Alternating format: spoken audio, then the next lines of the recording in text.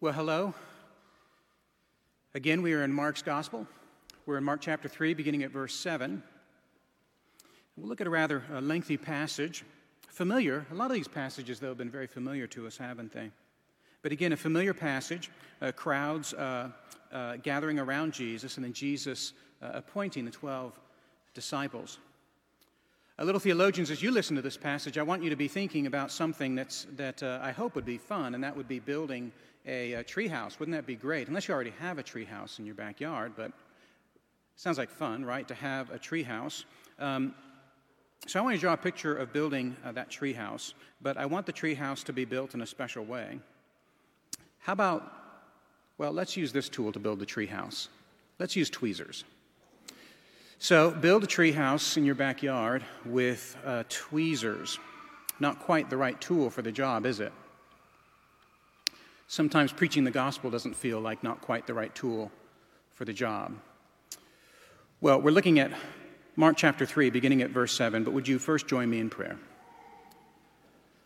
O Holy Father, how great and majestic you are, and yet still mindful of us, speaking to us, making yourself known, doing actually all the heavy lifting, not just speaking, but actually giving us that understanding by your Holy Spirit. Father, thank you for doing this. Do that to us now this morning. In Jesus' name, amen. Well, again, Mark chapter 3. Let's begin at verse 7. Jesus withdrew with his disciples to the sea, and a great crowd followed from Galilee and Judea and Jerusalem and Idumea and from beyond the Jordan and from around Tyre and Sidon. When the great crowd heard all that he was doing, they came to him. And he told his disciples to have a boat ready for him because of the crowd, lest they crush him, for he had healed many, so that all who had diseases pressed around him to touch him. And whenever the unclean spirits saw him, they fell down before him and cried out, "You are the Son of God." And he strictly ordered them not to make him known. And he went up on the mountain and called to him those whom he desired, and they came to him. And he appointed 12, whom he also named apostles, so that they might be with him, and he might send them out to preach and have authority to cast out demons. He appointed the 12, Simon, to whom he gave the name Peter, James, the son of Zebedee, and John, the brother of James, to whom he gave the name Boanerges, that is, sons of thunder, Andrew and Philip and Bartholomew and Matthew and Thomas and James, the son of Alphaeus, and Thaddeus and Simon the Zealot, and Judas Iscariot, who betrayed him. Then he went home, and the crowd gathered again so that they could not even eat. And when his family heard it, they went out to seize him, for they were saying, "He is out of his mind." This is the word of our Lord. I'd like for us, as we just think about this passage, these two scenes put together, I'd like for us to be thinking about Jesus' model for responding to crushing crowds.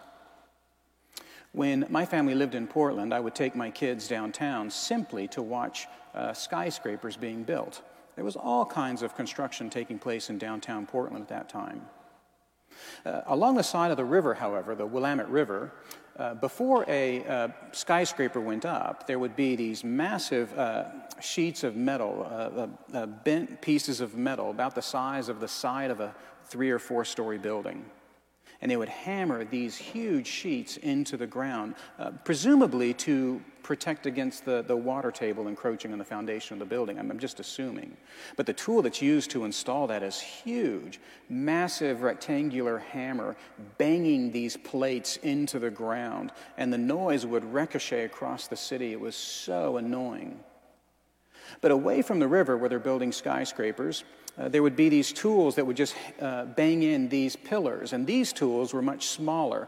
They were still very, very tall. And they would make more of a light tapping sound as they're pounding these pillars into the ground that would, I'm assuming, touch the bedrock and serve as an anchor for the building. But the sound was very different. a blunt sound that was very loud. You could feel it in your heart. And then a sound of a tool that's just banging in these thinner rods. And that noise wasn't annoying at all. And I would grab my kids and we would sit and we would just watch them pound these metal bars into the ground in preparation for a skyscraper. You know, when we think about the way Jesus wants the crowd to be dealt with, it's not that blasting, loud, triumphant bang of that tool that would push big rectangles of metal into the ground. It's more focused, more deliberate. In fact, when we think about the way that Jesus advances his kingdom, this passage shows us that the advance of the gospel is Jesus meeting crowds with a deliberate action, a precise action, the preaching of his word. And that, I think, is what Mark is trying to show us here in this passage, the way he's arranged things. I mean, look where he begins. He begins with this great crowd in verses 7 through 12. This, by the way, is the first time we run into that expression in Mark's gospel, great crowd. Well, what's so great about it? Well, the crowds come from all over. Notice that the greatness is not so much the size of the crowds, although they're large. The greatness is where the crowds come from. From Galilee and Judea and Jerusalem. This is traditional Israel under King David and King Solomon. But also from Idumea to the south, which also would be a part of the territory of King Solomon. But then after the exile, this territory begins to be infiltrated by foreigners, Idumea, between Jerusalem and Egypt. And then in verse 7, from beyond the Jordan, this would be all the way to the east, beyond even the kingdom of David and Solomon. And then also in verse 7, from around Tyre and Sidon to the north. Now, these are trade cities, well-known cities, cities that would have an impact on the east through trade across the Mediterranean. And there's a lot of significance in the way Mark describes this great crowd. I mean, he really hits on all points of the compass, doesn't he? North, south, east, west. And he stretches actually beyond the influence of King David and King Solomon, and certainly beyond the influence of the preaching ministry of John the Baptist. But the most important thing is this. This movement from Galilee to Jerusalem is a movement deep into profoundly Gentile territory. And Mark, he wants us to see that. This awareness of Jesus, it extends beyond Israel.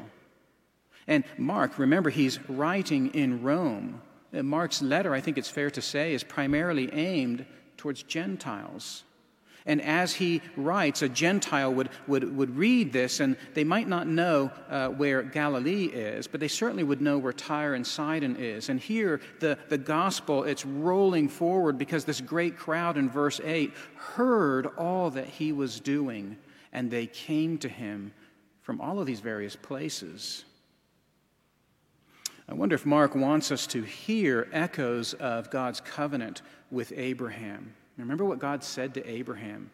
In you, all the families of the earth shall be blessed. In you, one person.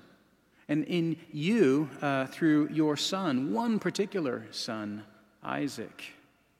Well, who else is hearing about Jesus in this passage? Mark tells us who else. The life and the work of Jesus is noticed actually by the spiritual world. Do you see that there in verse 11?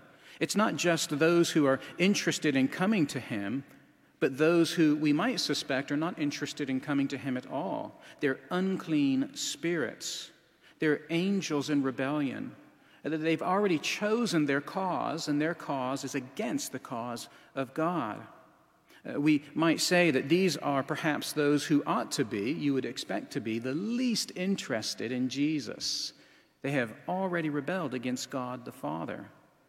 And yet at the same time, they are interested in Jesus, aren't they? You are the Son of God. And that's not a profession of faith, mind you. I don't think we should see a wicked angel here being converted. In fact, when this angel says, you are the Son of God, the angel is saying that which is obvious. Well, he understands, just like the wicked angel in Mark 1:24 understood, you are the Holy One of God.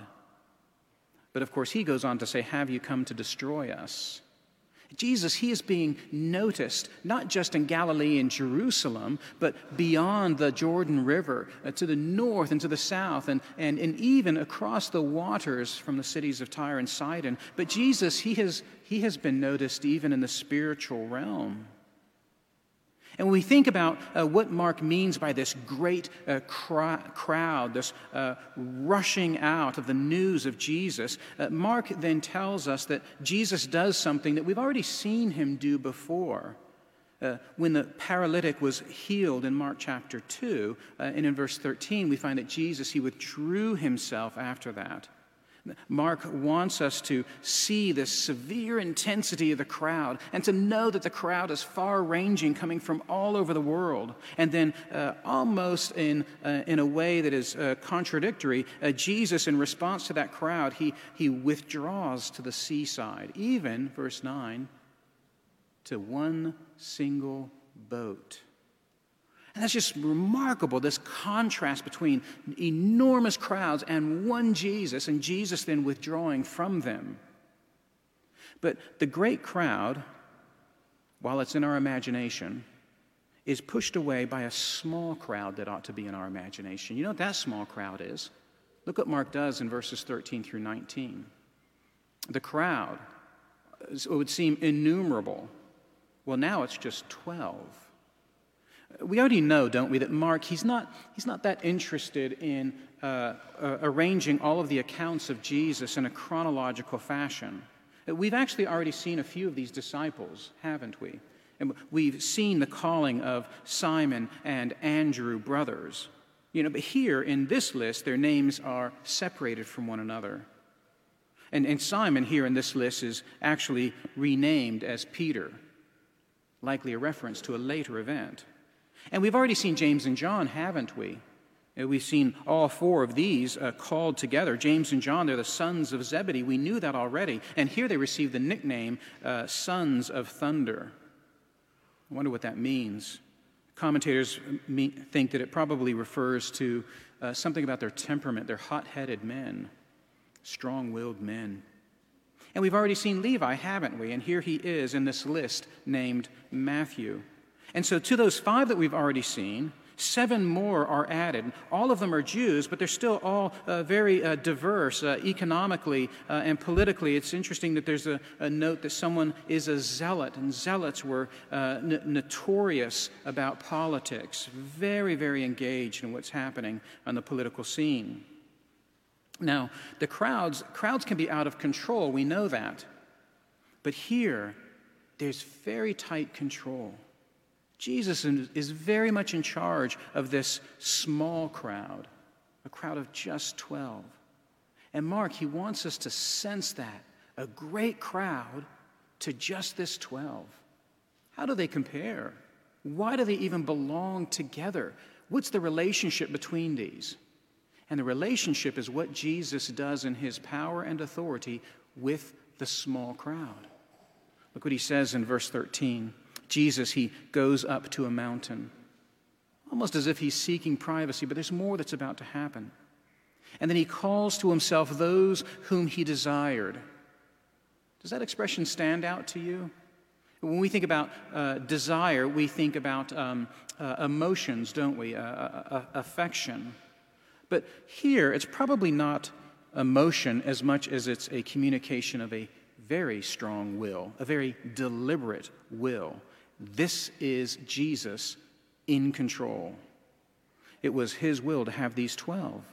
And we see that, don't we, as the passage goes along, the details that Mark gives us for what's happening on this mountain. In verse 14, Mark tells us that Jesus specifically anointed them.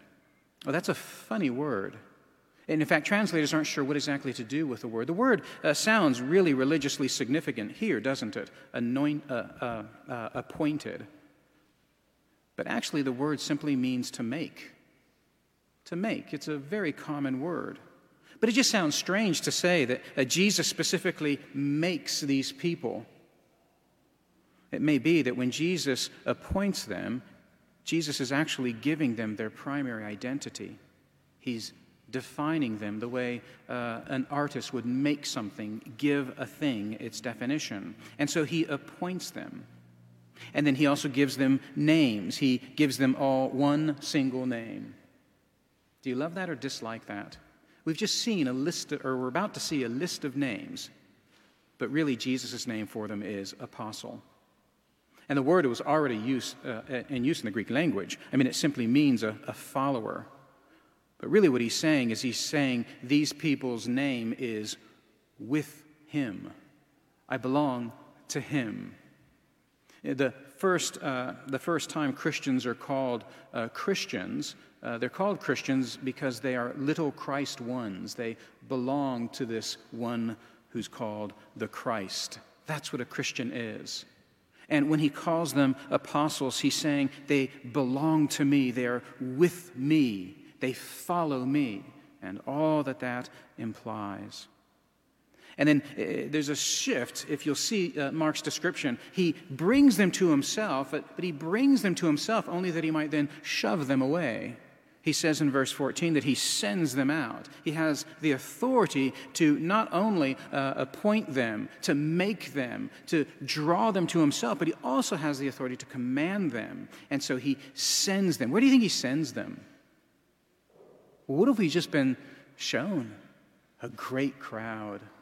Jesus, he takes these 12 and he sends them back out into the crowd. Isn't that a beautiful image of the church? She's so small, and yet she's sent out into a massive crowd, the crowd of the watching world.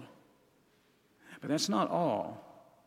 Jesus, in verse 14, he sends them out to preach. And the word that's used there is the strongest word for preaching. He sends them out to be heralds, to shout loudly into the world. Not their own message, of course, but the message of Jesus. And he also gives them authority to cast out demons. Isn't that wonderful? The demons, they're responding to Jesus.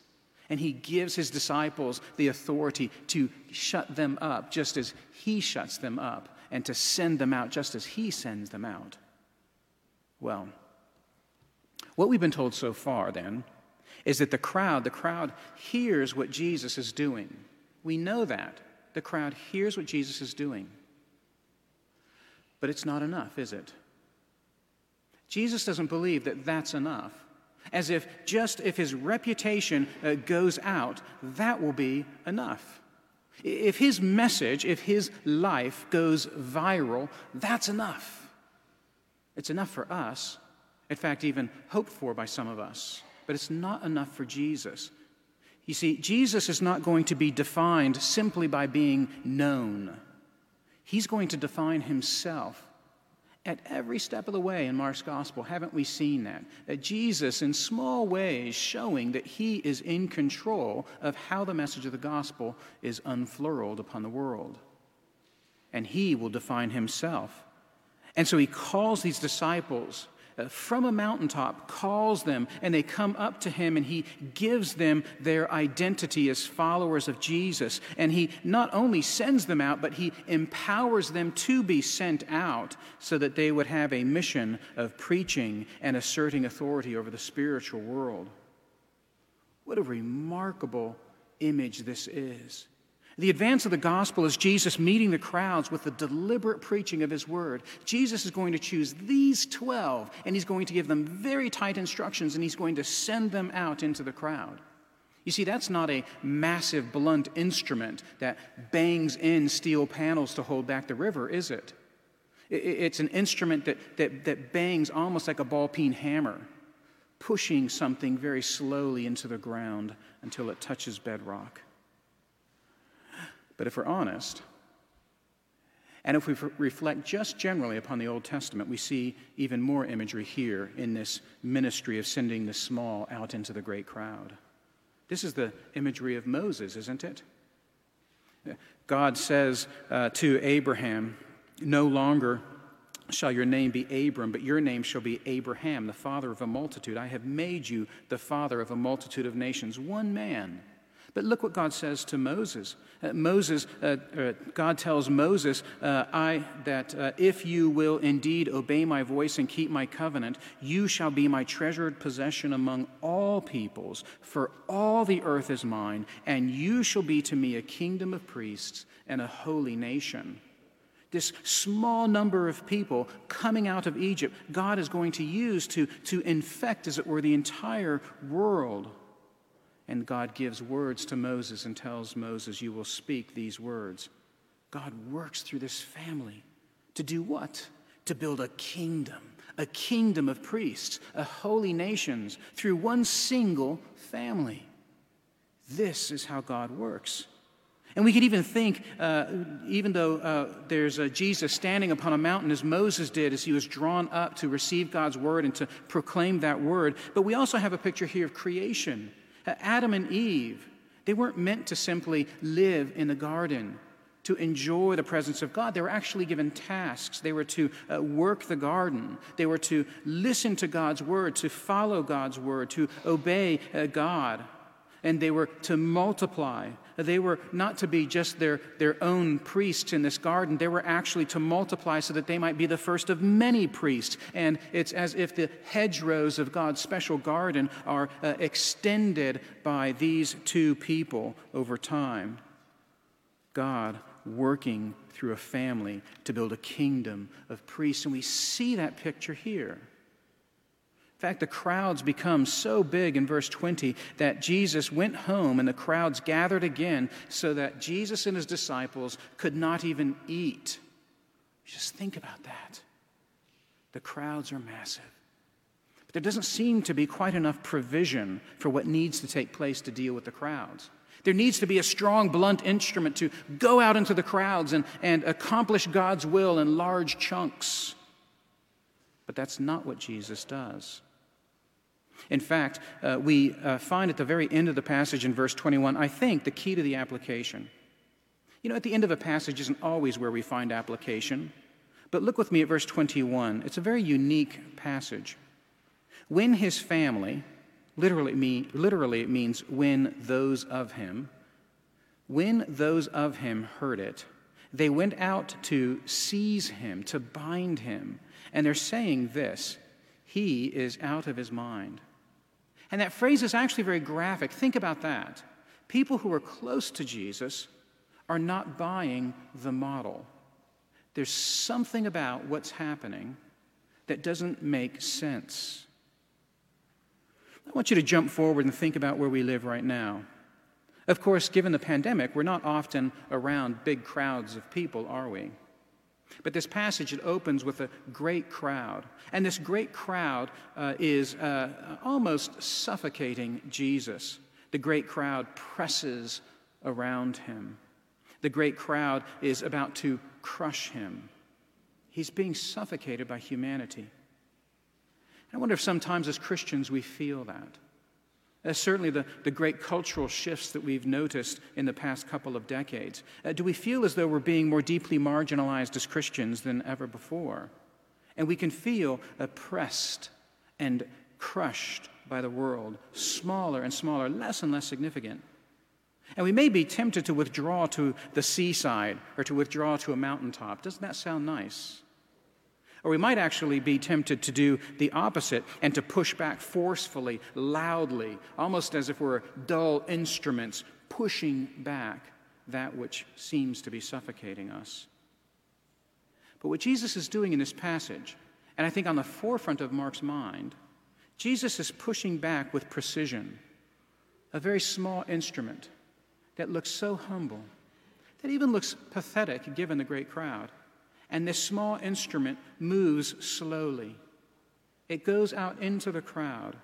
And not just being well known and defined, Jesus actually wants to define himself. And these small individuals go out into the world carefully defining who Jesus is through the preaching of Jesus' own word. But it's where he directs his followers, and this is where he promises his authority, this slow, lumbering work. I wonder if we especially feel that now as Christians. Things have gotten so bad in our world that really, if the church is going to advance, if there's going to be an increasing number of those who profess faith in Jesus, if the church is going to be heard at all, well, it's going to take that big, loud, blunt instrument going out and leaving massive footprints in the earth. But that's not what Jesus says. Jesus is directing his followers, and he's making promises to his followers. But the direction and the promise has to do with the message, with the word. The advance of the gospel is Jesus meeting the crowds, not with a blunt instrument, but with the deliberate preaching of his word. I think it's important for us to notice that because verse 21, it may not be as unnatural as it sounds, because it sounds very unnatural. But perhaps we ought to start where our own heart is. Are we the ones vocalizing verse 21? As our culture shifts, are we the ones thinking that Christianity no longer works, that Christianity needs to be retooled, that it needs to be flattened on the leading edge, that it might hit and hurt more? But Jesus' promises are not associated with that. Jesus' promises are associated with us going out into the world and looking for opportunities to tell the story of Jesus. And yes, indeed, we ought to feel that this is crazy, but it isn't. This is how the kingdom advances. Through 12 men going out into the world, through you and I going out into the world. It seems insignificant, and it'll feel insignificant, but this is the small crowd expanding the kingdom and the reign of Jesus in that great, dangerous crowd. Well, would you join me in prayer? God, we ask that that work of the gospel would be a work that we see. We ask that you would enable us to take advantage of opportunities to tell people about Jesus, the message of salvation. And we pray that as a church, we would see, slowly for sure, that we would see people come to be a part of this church who have only just heard of the gospel recently. And we pray that they would find a home here and that they would testify to others. Yes, it just took one person to tell me about Jesus, and my life was utterly different. Father, we ask that you would show us that more and more. To the glory of Jesus, our King. Amen.